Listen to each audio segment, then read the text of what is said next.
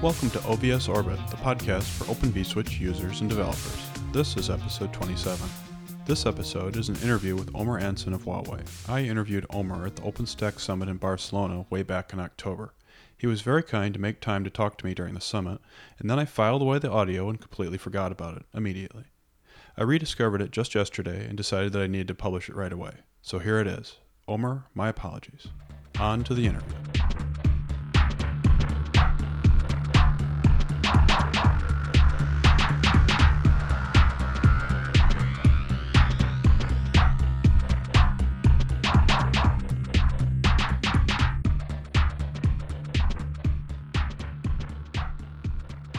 Welcome to the OVS Orbit podcast. I'm here at OpenStack Barcelona with Omer Anson, who's currently at Huawei, and today we're going to talk about the Dragonflow project. How long have you been at Huawei? I've been about 9 months. And how did you get involved with Dragonflow? I got to Huawei and they told me that's what you're working on. Oh, well, that works out. Maybe the way to proceed then would be to explain. So, what is Dragonflow? A lot of our listeners probably haven't heard of it. Okay, Dragonflow is an SDN controller. In fact, it is a full Neutron implementation. Neutron is the OpenStack's networking API, and Dragonflow comes to implement that API. Through Neutron, you tell OpenStack if you want to create ports, subnets, networks, and Dragonflow is what actually creates these ports or subnets or networks and moves the packets around. Okay, is Dragonflow based on a lower level controller platform, or is it a platform of its own? Yes, it's based on OpenFlow. Specifically, we use Open vSwitch to implement the policies that we want to use, and above that Dragonflow sits and translates the Neutron policies into OVS policies. Yeah, so that's good information, but I meant, is it based on something like ANAS or ODL or Ryu, or is it its own platform as a controller? As a controller, it's its own platform. We do, specifically Ryu, we do use as an external library, but it's not based on any other SDN controller. I see. So is it implemented in Python like Ryu? Yes. And how long has it been around? I think it's been around for about a year and a half, if I remember correctly. You've said a little bit about the architecture of Dragonflow. Do you want to explain it a little bit more, how all the pieces fit together? Yes. Since the Newton cycle, this is of late, we have two pieces. One that sits in Neutron. This is a mechanism driver. We have an ML2 mechanism driver that sits in Neutron. This receives all the Neutron API calls. It has hooks. It hooks. Yeah. It might be a little bit good to back up a little and tell people what Neutron is. Some of our listeners might not even know that. Neutron is OpenStack's networking API. Right. It receives commands to create networks, subnets, ports, etc. And then it passes these commands on to plugins to implement the networking according to what the user. And Dragonflow is one example of a plugin. Yes, and Dragonflow is separated into two major parts here. One part sits inside Neutron. Specifically, it's a mechanism driver. We can go into what that is later. And that part receives the API events and passes them over and publishes them to the second part of Dragonflow. This is the actual SDN controller that sits in the compute node. How does it publish it? What kind of mechanism does it use? It uses a dual mechanism. We have a key value store that holds all our information the way we see it. It's mostly a rehash of the information Neutron has. It's mostly a second point of view of the information Neutron has. We have also a view of networks, subnets, and ports. And we use a publish-subscribe mechanism to say that a specific database entry has changed. In some cases, we also pass information of what has changed, how it has changed, etc. Okay, so there's two parts. There's something that maintains the state of the system, and then there's a separate component that lets the hypervisors know which parts have changed recently. Yes.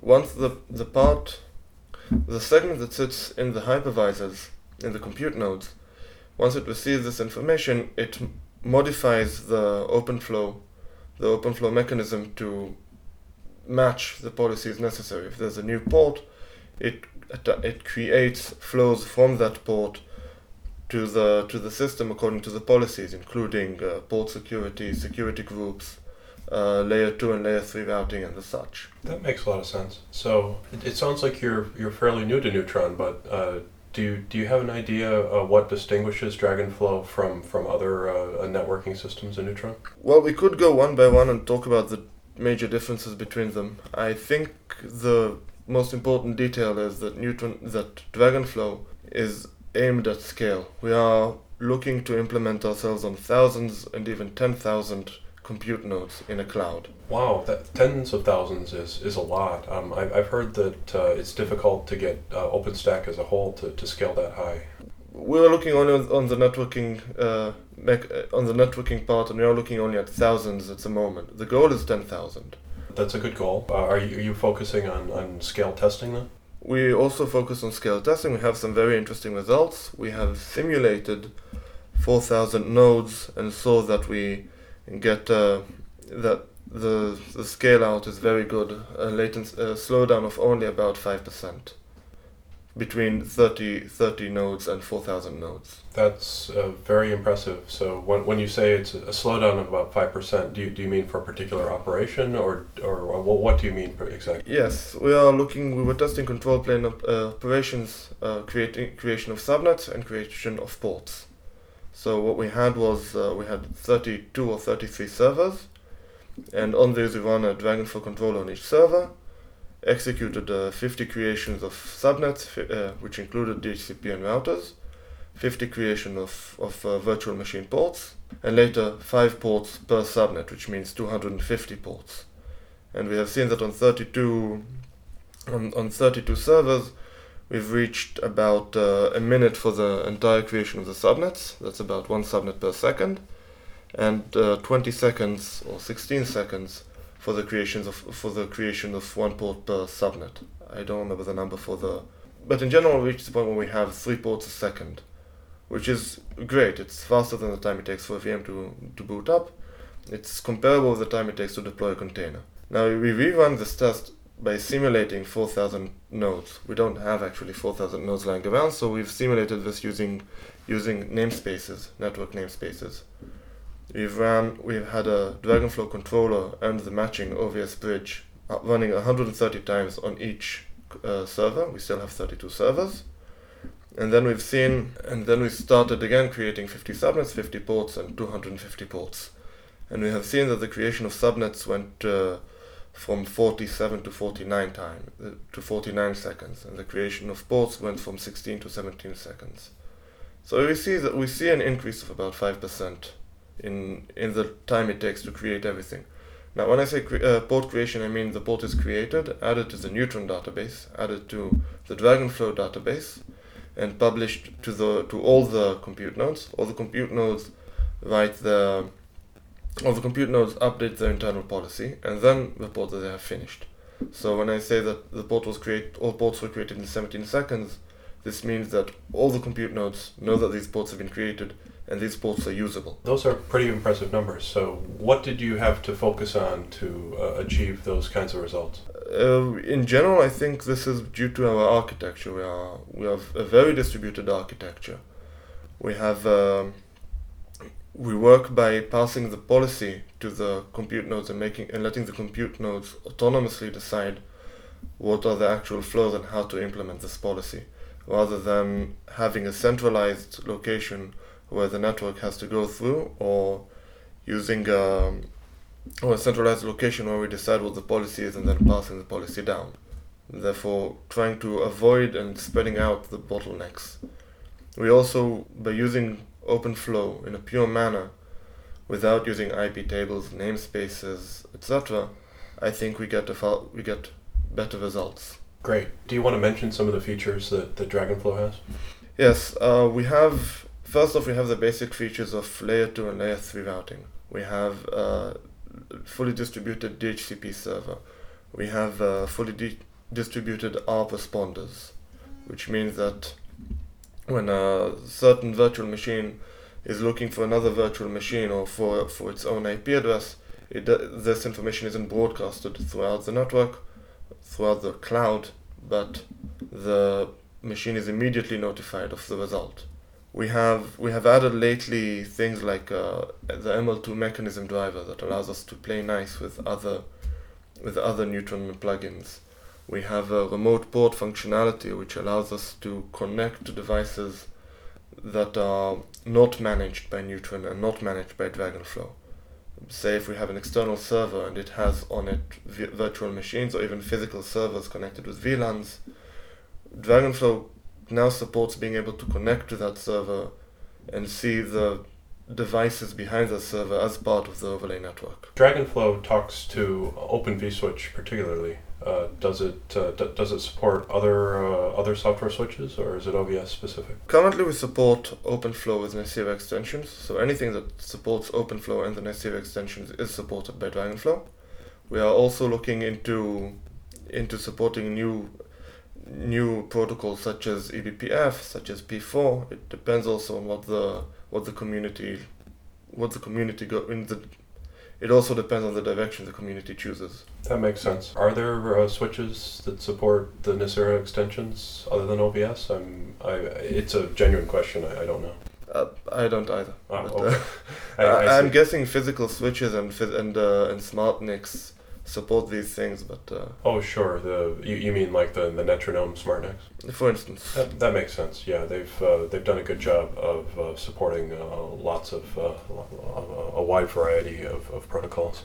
So one of the things I noticed from talking to some of the Dragonflow developers and looking at the website is that Dragonflow really emphasizes pluggability, and from looking at things, it seems like the best example is the database layer, where it looks like you support maybe 3 or 4 different databases. Is that correct? Yes. The databases, the ones that I looked at, it looked like you support OVSDB, etcd, RethinkDB, and RamCloud. Did I get those right? Yes, we also support Redis, and I think the OVSDB we actually removed because it wasn't working well. That makes sense. My point was that all of these have very different choices in terms of their performance and their consistency models and how they cluster things and their durability. So that seems just like a really difficult choice. How do you decide which database to use? The difference between these databases is exactly the reason we chose a pluggable architecture.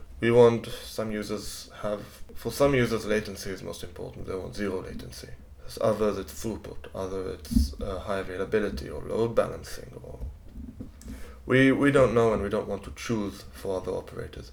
Selecting the database that fits you most, it depends on what you have in your cloud already. It depends on what you know. It depends on what fits best with what you already have. Isn't it difficult as a developer to make a system that can take advantage of all those properties? The API we provide is unified for all of them. You don't have to rewrite elements inside Dragonflow to use a different database, only a very closed, small API.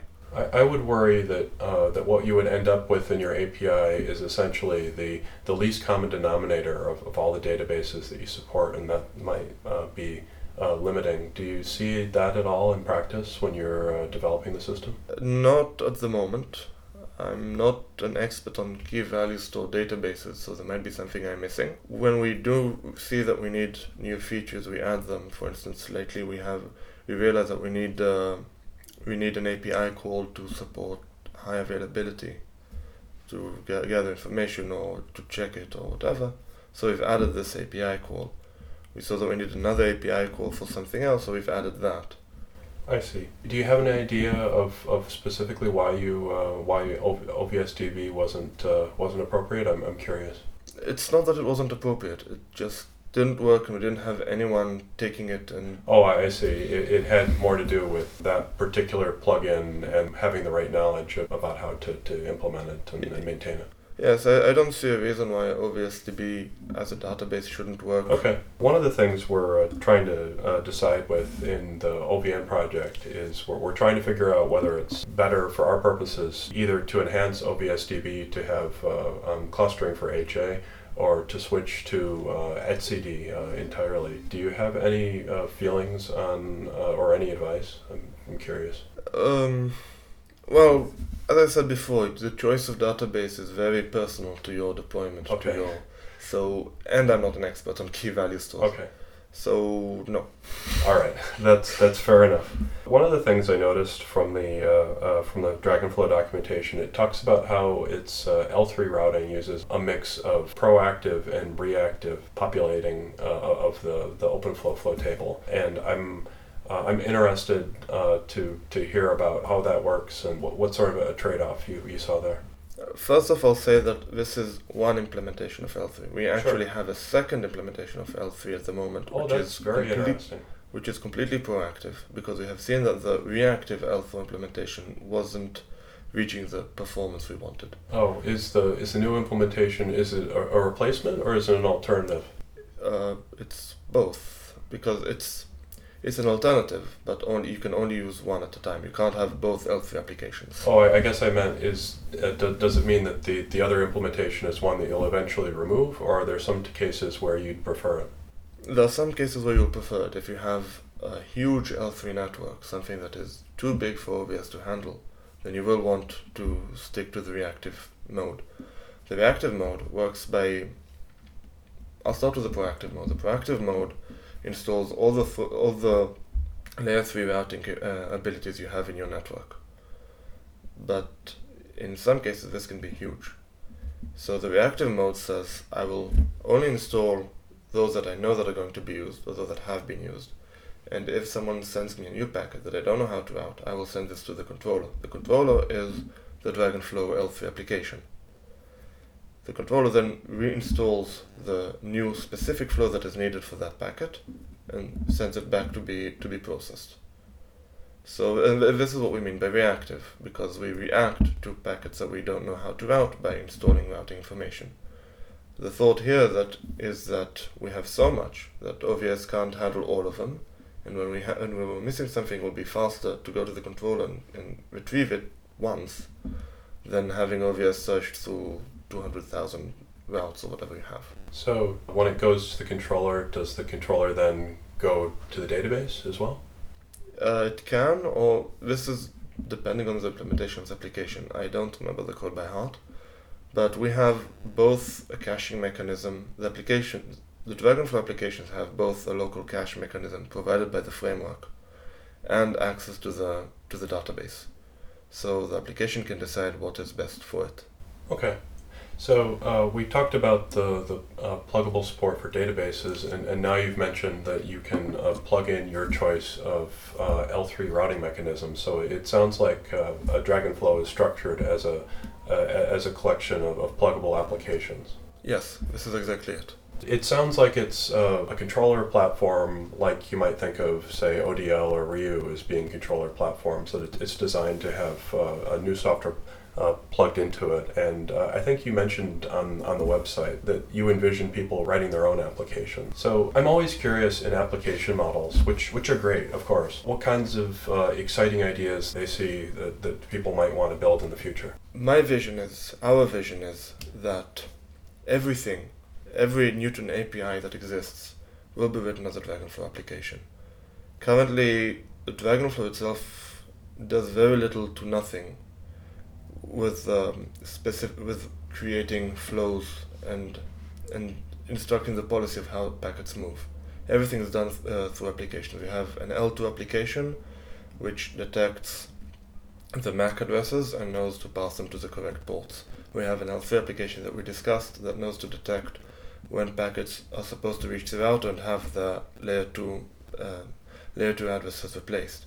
We have a security group application which uses connection tracking to enforce security group rules as they appear in Newton. We have a port security application that detects when a VM sends a packet that is not allowed according to its source addresses and drops it.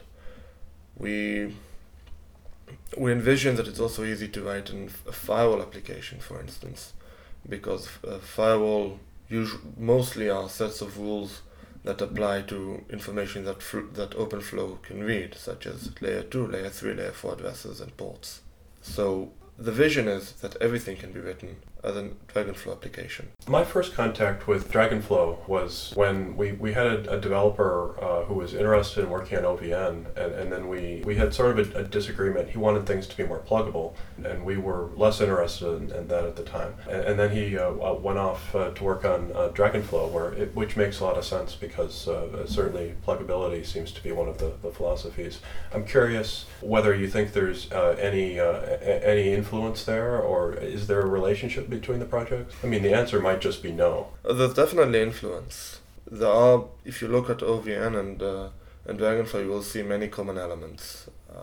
I'm not versed enough in the history of either to know what came from where, or if there was even a relation. Maybe just two people thought of the same solution to the same problem. Fair enough. So we're at the OpenStack Summit in Barcelona, and that means that there's a new OpenStack release out. Do you also have a new release of Dragonflow, and do you want to talk about what's new in this release? Yes, we also have a new release of Dragonflow. We plan to release it once we get back from the summit. I didn't have a chance to do it before we left. And we have some interesting new features. One of these new features is a mechanism driver that we've mentioned before. So what are the benefits that people get from the mechanism driver? The mechanism driver allows you to interoperate Dragonflow with other Neutron plugins. Previously we had a core plugin which sort of took control of Neutron and made it very hard to work with something else. Now the mechanism driver allows you to have, for starters, different compute nodes with different network implementations and SDN controllers. And then if you want to make a slow migration or test several things, or maybe even have several solutions because different solutions give you different abilities, and you want them to interoperate and play nicely with one another, having a mechanism driver allows you to do that. It seems like it would be important for upgrade. Is that how upgrade is handled? For instance, another exciting new feature in my opinion is the remote port functionality. Being able to tell Dragonflow, I have a device over there, this is how you connect to it, and it has network elements behind it like virtual machines or even physical devices that look like they're virtual machines. Can you give an example? What kind of a device would you point a remote port to? The simplest example is connection between two clouds. You have two clouds and an entry point to each cloud, and you tell the controllers in one cloud, all the virtual machines in that cloud are actually sitting on the entry point, which is the remote port. So is it a way to tell Dragonflow how to get to a port that's in some other network that's accessed another way? Yes, precisely. Okay, that sounds really useful. Can you use it only with OpenStack clouds, or can I point something to ports that are, say, in a public cloud somewhere that's not OpenStack? Anything that supports the same protocol. I think we use standard encapsulation protocols such as VXLAN, GRE, STT, Genev, and if the other port supports these protocols and you can get to agree on the VNI, on the identifier of the network in the encapsulation protocol, it should work with anything. That's pretty exciting. How do you test that? I didn't. The guy who wrote it has a system in his lab, and he does that. He specifically used a proprietary gateway to test this, but... Exciting nonetheless. Are there other features you want to talk about? There are many features that we've added, such as DPDK. DPDK would be for performance? Yeah. With VMs, or is it for another purpose? I think we've added it generally to support OVS running over DPDK and a few changes we had to do. I see. But this is this can be used to accelerate VMs, so that the packet won't have to travel backwards and forwards between the kernel space and user space. Dragonflow has a ton of design summit sessions. I think you said there are 4. I thought I counted even more than that here at the OpenStack Summit in Barcelona to talk about upcoming development. I think those sessions are all tomorrow. So what parts of this future work are the ones that you're excited about? What do you want to see happen in the next 6 months or 12 months? One of the most important things we need now is a deployment mechanism. And what do you mean? There's no easy way to deploy Dragonflow. We have a DevStack script which is for developers, and people can do it manually if they know what they're doing, or they read the script and implement it themselves. We want to add ourselves to OpenStack Ansible. We want to add ourselves to the Caller project. We want to add ourselves to OpenStack Puppet, so that people can take the Dragonflow and just use it in the same way they use the rest of OpenStack. Making it easy for people to use your software is pretty key to getting it adopted. Yes, that's what we think as well. Okay. The second most exciting thing, in my opinion, is service function chaining. Oh, everybody's talking about that right now. Yes, it's a very cool idea that you have suddenly a network that you can control the packets on such a granularity and in such a resolution. So are you talking about service function chaining in the context of NFV for telcos, or are you talking about it in another context or a more general context? I'm talking in a more general context.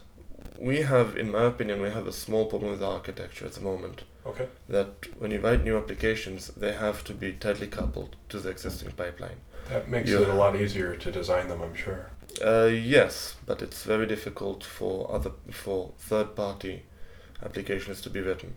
If you have to register to an OpenFlow table, and you have to tell the application before you that now there's a new table that it has to take into account, and if you have several tables, you have to somehow connect them. It's very complicated. Our vision is that you'll be able to write an application, add its dependencies, and then the Dragonflow controller will calculate the SFC graph and just put things the way they should be. So for instance, the best example in my opinion is security groups. Security groups have a set of rules, but they rely on connection tracking.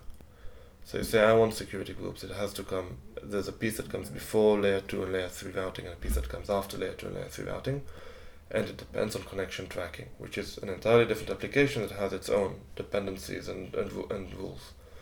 And then when you tell Dragonflow that you want to use security groups, it knows to first pass the packet through connection tracking. Connection tracking knows to write down the relevant metadata, and this is all. There are standards to support this, such as the NSH in the SFC standards, in the IETF standards draft. So Dragonflow knows to put the connection tracking element before the security groups element, and everything works together nicely without someone in the background having to manually orchestrate who sits in which OpenFlow table. Well, that sounds like it would simplify the effort a lot. It sounds like a good direction for it. We've been talking now for about half an hour. Is there anything else you'd like the listeners to know? Obviously, we are, like everyone, we are looking for contributors. Reviews would be very helpful. Allows us to concentrate on writing code, and it's very easy to start and very easy to get into.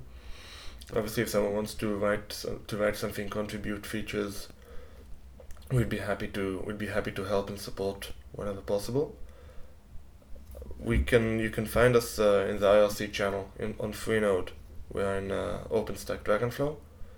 You can also contact me personally in my email. My email is oaanson@gmail.com. You said you're on IRC. What's your name? Oanson. Right. Oanson. Great. Thank you very much for agreeing to be on the program, and I think the listeners will find it to be useful information. Thanks again. Thank you.